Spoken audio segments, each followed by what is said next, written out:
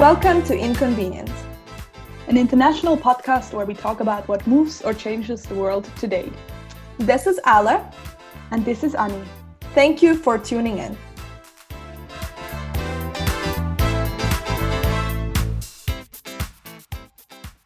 Hello and welcome to another episode of Inconvenient. We are so happy that you tuned back in. Especially, we're really thankful for your receiving your feedback from all over the world. We, for example, heard from Fernando, who is a med student in Brazil, who had made the same experience as we did, as we talked about, like with the gender difference in the health sector. So that was really interesting. Thank you, Fernando. And we really encourage all of you to write to us and tell us what do you think about our podcast and what other topics you want us to talk about. And we also have an announcement. We are officially on Apple Podcasts right now. Woohoo! And, and we would really appreciate it if you leave us a review there.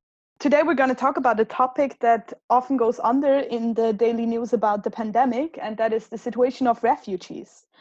According to the UN High Commissioner for Refugees, as for 2019, over 65 million individuals have been forcibly displaced worldwide because of persecution, violence, or human rights violation. While we know that COVID-19 pandemic is wreaking havoc in the most advanced industrialized countries in the world, with the most developed health systems, the people in war zones and refugee hosting states are living with some of the most dangerous public health conditions. All refugee camps, for example, have extremely high population density, and that is why the virus will spread there faster.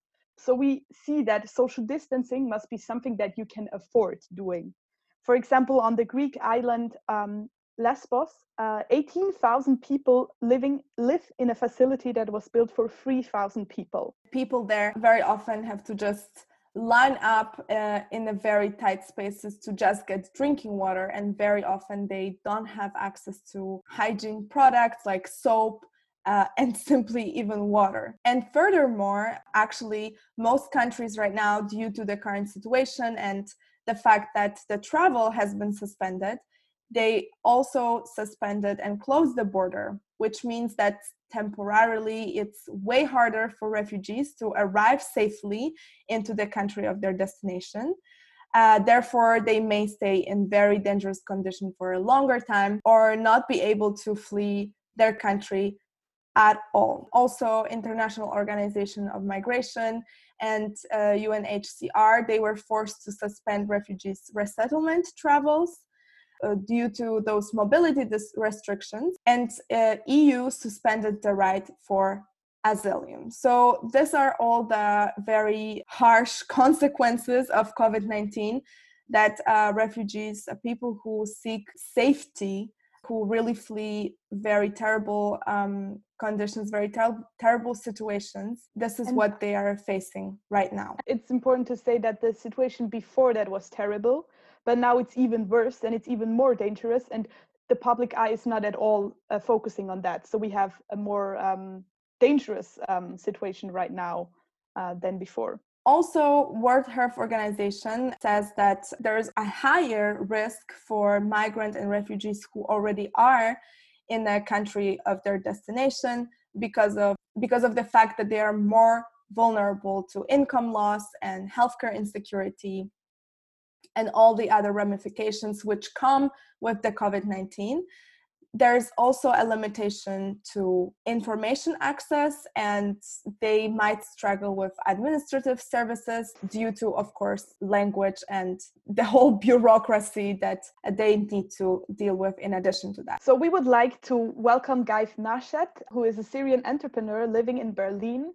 He fled from the war in Syria 5 years ago. This war in Syria started in 2011 and has been causing the largest refugee movements worldwide in the last years. So we wanted to talk with Ghayth about the current situation for refugees in terms of the pandemic, but also we asked him about migrants integration in Berlin and how his business is doing right now.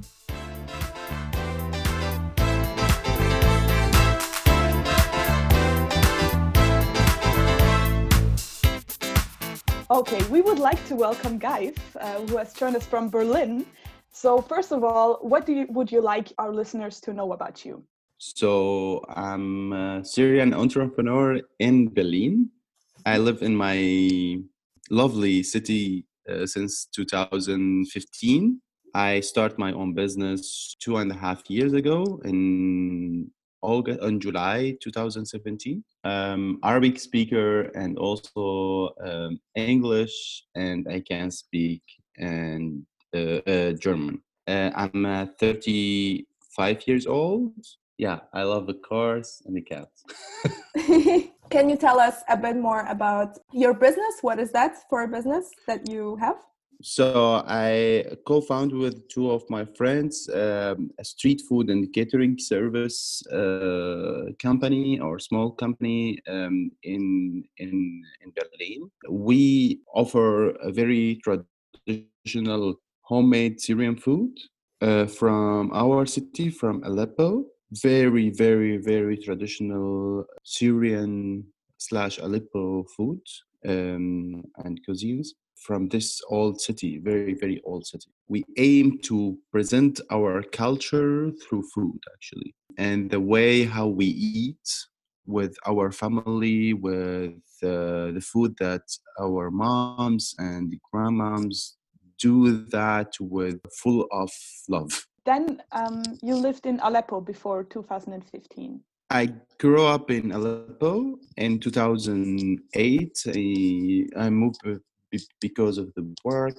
I moved to Turkey for a couple of years or less than 2 years, and then from Turkey back to Aleppo in 2010. I moved to Saudi Arabia for 6 years, and then to Berlin. Maybe we can also say how we met. It's a great honor to have you on the podcast, Ghayth. We actually met through a mutual friend, I think we can say so. You knew a person whose name is Louisa, and she maybe she's also a listener of our podcast. Hi, Louisa. Hi, Louisa. Basically, she is a person who works in an NGO in Berlin, and she connected us while I was in Berlin. Exactly, yeah. Good to mention that because also I would like to mention that I'm a shareholder in Singa Deutschland, Singa Germany. Singa is like social organization connecting people together through different interesting topics. I'm a shareholder since 2018, so right now I'm almost 1.5 years. And before that, I was working with the Singa, and also I co-found with them one of their programs. It's Singa Business Lab, and it's supporting and working together with the newcomer entrepreneurs who wanted to start their own business in Berlin. First of all, now with the whole coronavirus situation, we wanted to ask you, how does the current situation influence you as an entrepreneur, and how does it influence your business? Yeah, unfortunately, it was like a very strong fiction in our business, in our activity, in our services. Immediately, everything stopped. All the festivals and events for this spring and summer delay or cancel. Through that, you know that this is our main activity. So our main target group is the young multicultural companies and startup co-working spaces, conferences, or workshop, or meetings. Unfortunately, that's all canceled. People are working from home, so no any team meetings anymore. So totally, we move from 100% full time work to 0%. Immediately, everything turned ups and down. So you mean that you had to completely close your services right now? Yeah, exactly. The basic asset that we have, it's not enough for online business or online service. So first of all, I'm working now to switch from a single company, like a small company, to GmbH, which is the highest form in a German and European companies. This is the first step, and then I will take the other step to invest and work with investors to have our own place. Then we can do our online service. Yep, that will take a time, maybe more than 6 months or something like this, but it will be stronger for the future. So at least we have the assets, we have the infrastructure to build our online service. Talking about that, we are really curious. How do you think does the government in Germany supports you enough as an entrepreneur? But also, how does it support other migrants or refugees in Berlin? Do you think it's enough of support? Yeah, in this question exactly, I don't want it to make different between local or European or German entrepreneurs and companies with migrant or refugees. Like I'm really surprised that the German government reacts very quick, and they didn't make any difference between local German or with foreigner, with migrant or with refugee. They support everyone in equal way under the law. Very quick response. They ask us to stop everything, and we ask them how we can live. They react directly. Okay, we will support everyone as business. They launched the forum online, and everyone asked for financial support, and everyone get this financial support immediately after 24 hours. Okay. And no one asked, are you refugee or migrant or German? That was like very, very well. I'm not very happy how the German in general political system works in Germany, but in a crisis or hard time, like how we live now, we surprised that they are very very good. Like they have like really a good reaction. They wanted to support everyone, because everyone is a very important part of this ecosystem and of this society in general. We talked with Annie a little bit about the situation of refugees in Greece who are right now in refugee camps, and we are wondering, what is your perspective on that? What is your take on that? How do you think does the coronavirus pandemic especially affect refugees? Yeah, in Greece, the situation is very bad before and after coronavirus. The situation always very, very horrible. Like they live in a very bad situation, not there. And also, I hear from friends that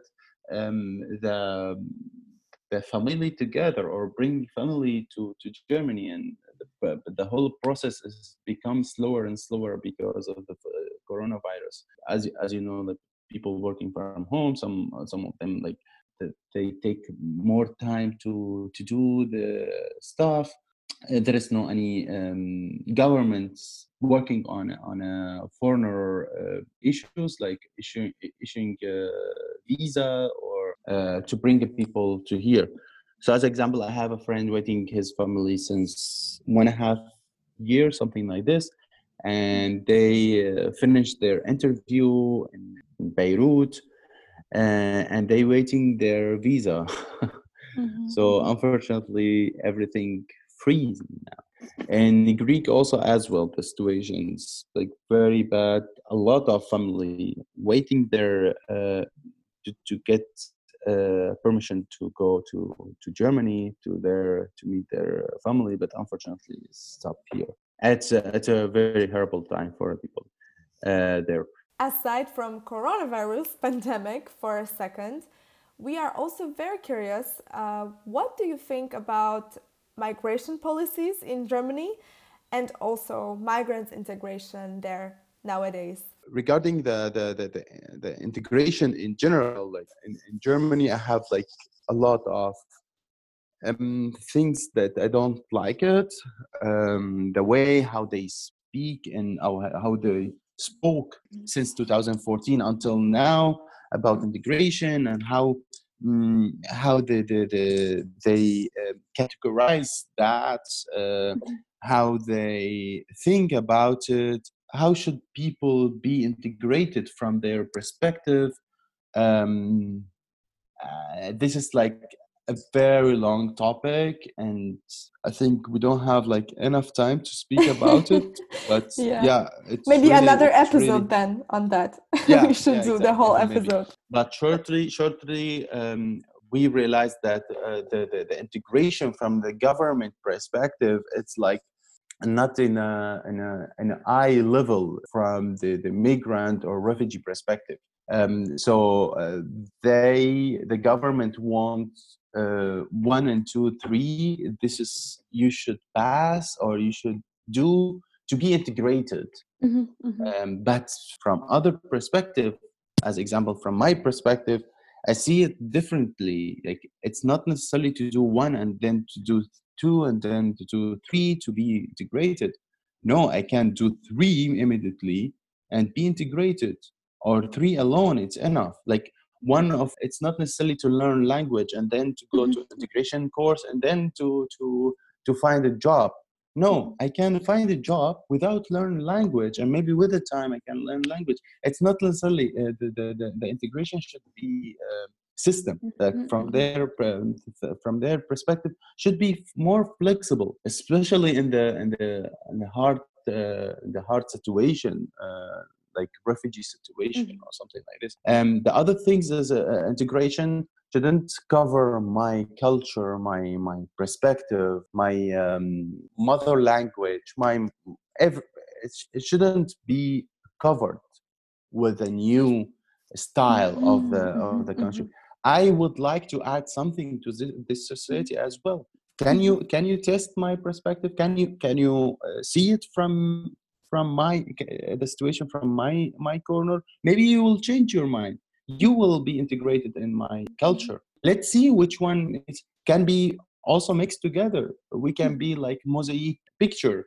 Everyone has like his professional color and adding something to the society. And in the end, when you look to the whole picture, you will see a very beautiful view. The political and also the official organizations they didn't talking about that in two way. They talking about that only in one way. I think like I really appreciate what you just said. Also with the mosaic picture, I think that's a really beautiful thing of like how it could be or what integration should be. So would you say that, as I understood it, that most of the time, like for example, like in Germany or other countries, they see integration that the people that come, like refugees that come or migrants that come, they need to follow all the rules and be like they need to do all the work of getting integrated, but it would be actually like integration means like a process which both parts should be like doing their work kind of. Yeah, exactly. To following the rules and the law, that's okay. That should be. The people should following that. To do everything how the German do it, that is not integration. I would like to do it also in the way how I grew up. Also, I shouldn't be ashamed to present my culture. My culture in eating food or culture of music or speak or also the religion. Yeah, we are very happy to do Christmas, but also should be very happy. I will be also very proud of my country if they celebrate Ramadan with us. Let's try our things together. Let's exchange, be more open. Would you say that because you live in Germany now since 5 years, how do you think like the mindset of people changed since 2015? In which way? Or have you seen like a development in the policies in the society? First of all, I live in Berlin, which is a very multicultural city. The network around me, like friends and relatives, are very open. I never saw very radical people, or I didn't work with them that much. I feel that the media play a big role in that. The media makes everyone talking about this huge things. Yeah, refugee crisis. Yeah, people came from Afghanistan, from Pakistan, from Iran, Iraq, Syria, blah blah blah. They speak Arabic. They fight with a lot of questions. So the people automatically they start to think about that. But if the media work with that in a very normal way, let's say, it's very hard to work with that in a normal way because the number of people was very huge, but the media play a big role in that. So if they make everything work naturally or normally, I know that the people will not be that much care about it. Yeah, now after in 2015, everyone like was you are from Syria, you came through this Balkan way. Do you feel sad if I ask you about your country and your way to come here? My response was like, okay, I don't have any bad feelings if I explain to you everything, but this is not our topic to meet. I'm very happy to do that after meeting, but our topic is, as example, to renting apartment as example, or to buy furniture. But because he's he or she in a deep feeling, has care or wanted to hear or don't like this topic to hear more, to discover more negative points, they start to ask people about these questions. Right now, people not that much care about it. So I have more close or in touch different people, like in German people, and no one ask me that much this question that okay, you're from Syria, how is the situation, we are very sorry about that. No one like care about it because no one mentioned that in the media that much. In our organization in Singa, we tried in our communication with the founder or with supported people, we don't want you to respond with our participants, with migrant or refugee, as they are refugee. No, we would like to work together as entrepreneur, as people, as human resources for this society. Don't look to to our participant, as poor people need the support, refugee or migrant. They live their country. No, react with them as an entrepreneur. I have a specific resources, so I can use it to add something to this society. So I feel different in the people regarding this, especially in this topic, because the media stopped mention that as a huge crisis and also challenge for European and German people. They are busy now with something else. So the people working with or reacting with the newcomer in a natural way, in a normal way. Well, thank you so much for this. Yeah, thank you so much, guys. It was really great.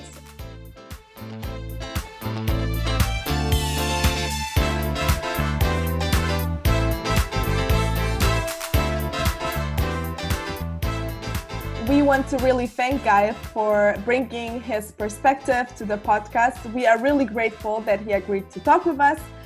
And for you, if you want to support him, first of all, his business, Bab Al Jinan, you can find the link in the description, as well as the organization that he mentioned, Zinga Deutschland. It's Zinga, Germany. This link is also in the description. So head to the links and see how you can support those amazing organization. And also with Zinga, it's an international organization, so you can maybe also find it in your country if you don't come from Germany. For ending this podcast, you can feel like really paralyzed when you hear about this terrible situation refugees are suffering right now. As simple as it seems, but the most important thing that you can do is talk with people about that more people are getting aware of this topic. We're also going to put some links in the description where you can find more information, where you also found initiatives that you can help, for example, and support people that are working there on the front to help the people and how to make it change. So check them out. After you do that, you can answer our question that we have prepared for you. Annie, what is our question for this episode? We're wondering what you would change in your country when it comes to integration of migrants. And if you know any initiative with the aim of integration, we would really love if you share them with us. Write to our email. It's inconvenient@aliverse.com, inconvenient@aliverse.com, or slide into our DMs on Instagram. I hope that's how you say that. And exactly. And we're waiting to hear from you. Bye. Bye.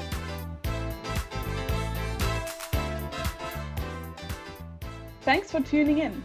Don't forget to follow us on Instagram @inconvenientpodcast. Hear you next time.